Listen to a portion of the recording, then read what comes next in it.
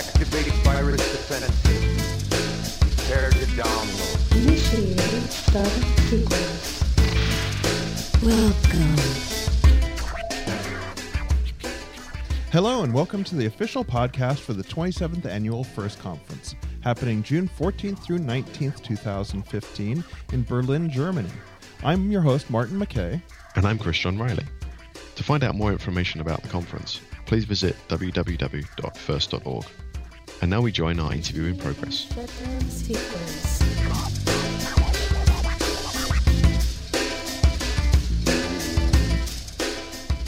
So this time on the show, we're talking to Jake Koons about the upcoming presentation on Bring Your Own Internet of Things. Thank you very much for joining us, Jake. Thanks for having me, guys. Always look forward to it. So, can you give a quick elevator pitch? What are you talking about? There's been a lot of talk about Internet of Things, but what specifically are you going to be talking about in your upcoming presentation? Sure. So there definitely is a lot of buzz right now about the Internet of Things. I'm not sure that everyone fully understands what that means or what devices are considered Internet of Things.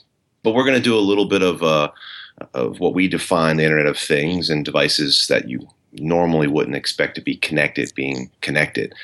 From what we have seen, everyone in enterprise dealing with BYOD, bring your own devices, we're starting to see that now these Internet of Things devices are the next phase that are already in enterprises and moving to start becoming more involved in the enterprise network. So our sort of vision of the talk and what we're trying to get across is, again, quickly define what we think that means, talk a little bit and address some of the buzz in the security industry right now about stunt hacking and all this sort of junk hacking. What does it really mean? Look at a sample of the vulnerabilities out there and try to help responders understand what could this really mean for an enterprise network. I guess the feeling is that companies are ignoring Internet of Things on the basis that my company doesn't have any of these things, so why should I be interested? And I'm guessing that devices, smart devices that are attaching to the network that are using the wireless are slowly starting to creep into companies without them paying attention. Is that what you're also seeing? Yeah, most definitely. And I think anyone that believes it's not going to come in their network sort of fooling themselves. I mean, it's history sort of shown itself that consumer devices that are sexy and provide great functionality ultimately end up in a corporate network in an enterprise. And, we've seen breaches, right? If you look at the Target breach, it was a third-party vendor through an HVAC vendor. And you're going to continue to see other departments at an organization like facilities or security wanting these cameras in place or the easier way to control irrigation of all their properties. All these sorts of things that will save money and make it easier are going to make their way, if they're not already in a corporate network as it is. And most of the time it'll be the management, your executives who want to bring in their new shiny toys, not just the line workers.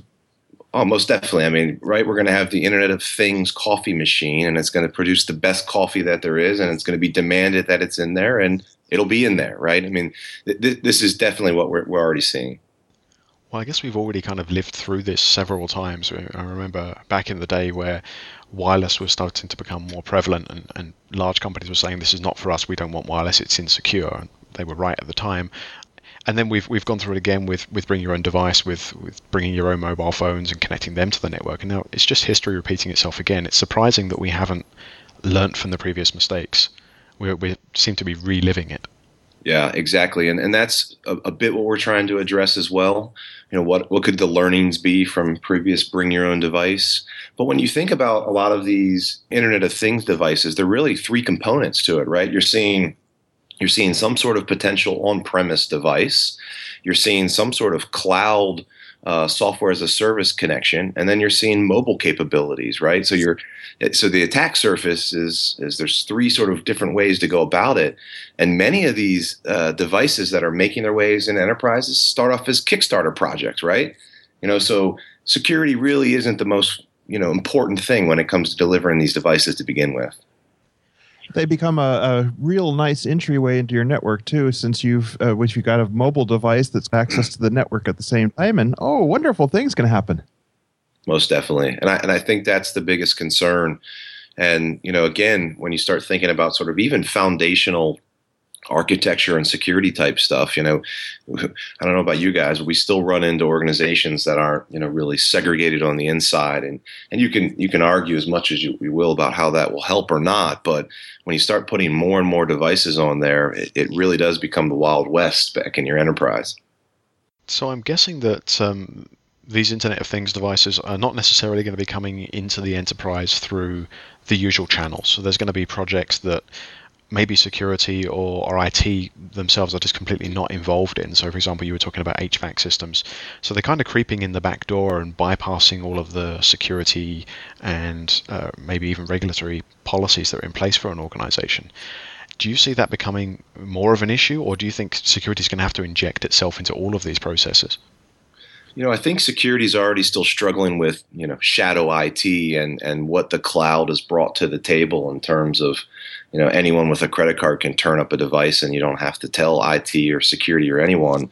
And I think this just complicates the situation even more, just because, again, you can get this device and it's going to be doing things that traditionally were not connected in that fashion, right? I mean, again, I go back to security systems and surveillance cameras.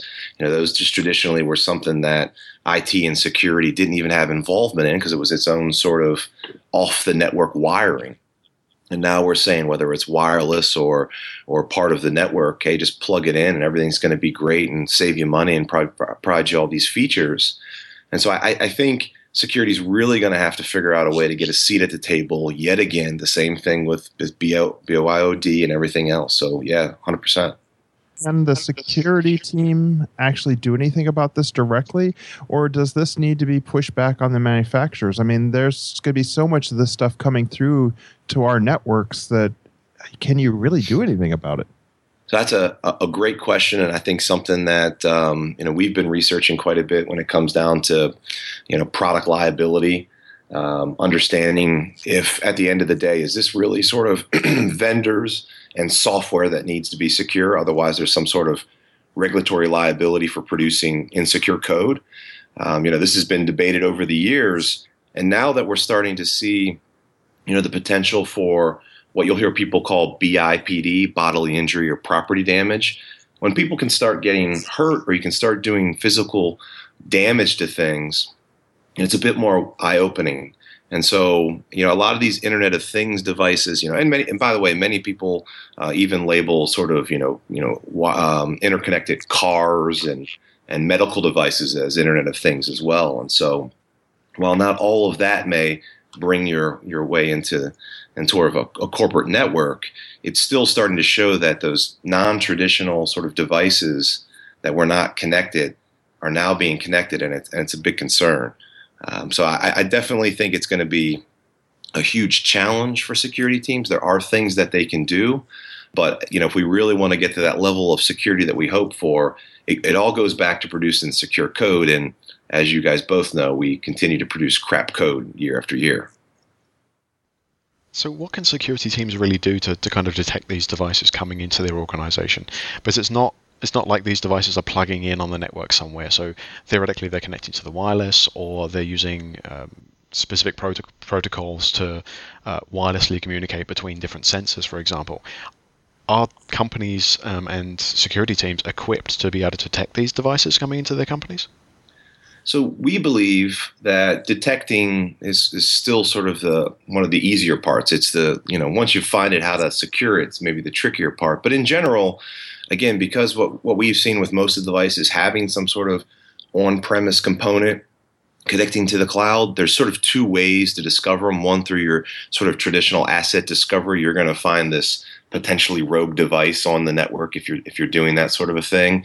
And then again, watching outbound connectivity, what's being sent out, right? And so there are a couple ways to detect these devices. So we don't necessarily think that's it depends if organizations are doing that sort of work, let's be honest. But in terms of can it be detected, we believe the answer to be yes. Once you detect it, then what? That's the real tricky part, because again, some of these devices, even devices that are making their way into traditional big box retailing stores in the U.S., for example, we're starting to see over in the U.S., all these sorts of smart home automation things, and one of the ones even I've been messing around with is irrigation systems. And so I've seen these smart irrigation systems that have those three components of being connected very early on in terms of the product lifestyle, making their ways into big stores where you can just go in and buy them, and the security isn't there yet. So in terms of discovery, I think it can be discovered in terms of, other than turning it off and just upsetting everyone in the organization, that continues to be sort of the trickier part.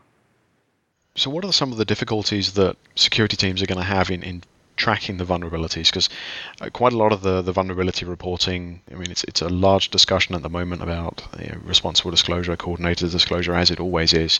But what's the disclosure like for Internet of Things devices?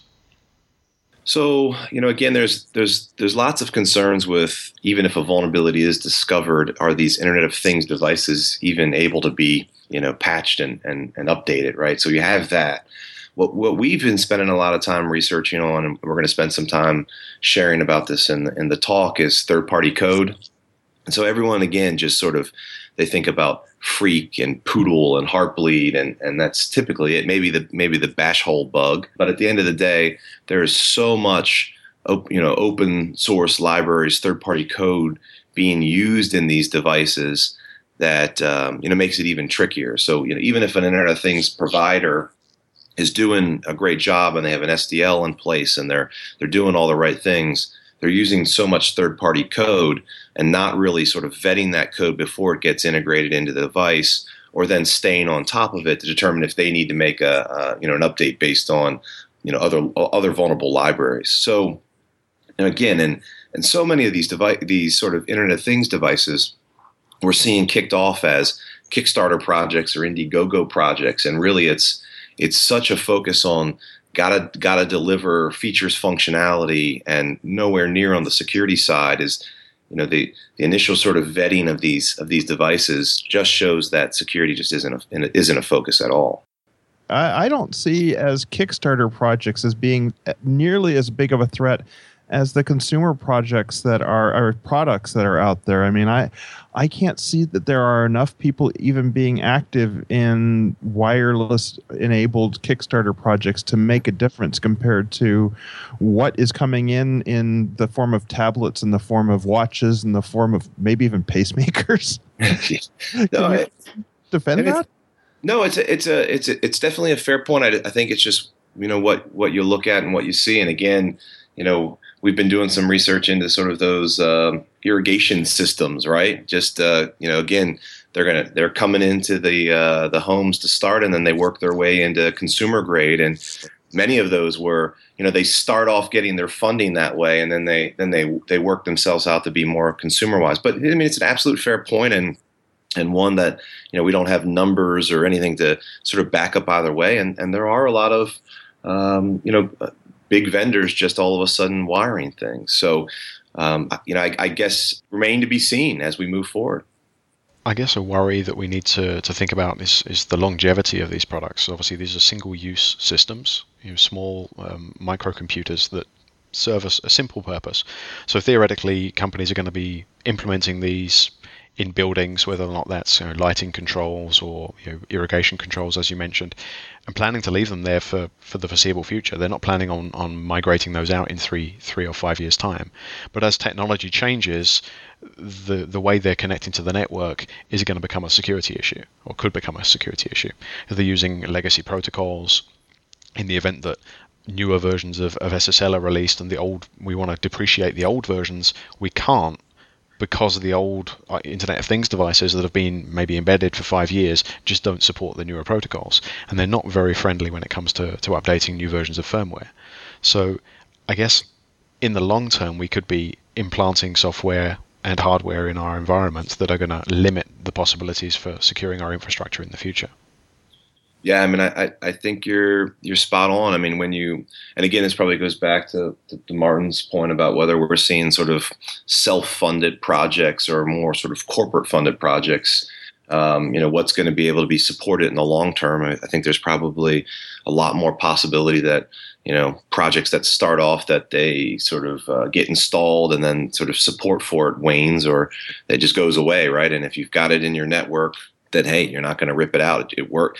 Things work until they don't work, right? You're not really paying attention to it. And if your facilities department or the security department, who's the physical security department puts these things in, are they really on top of making sure it's everything's secure and updated, or are they just making sure that it works and they accomplish their job on a daily basis? And again, that sort of goes back to the nature of shadow IT and not having someone really on top of it and monitoring and vetting it to see if it is enterprise worthy.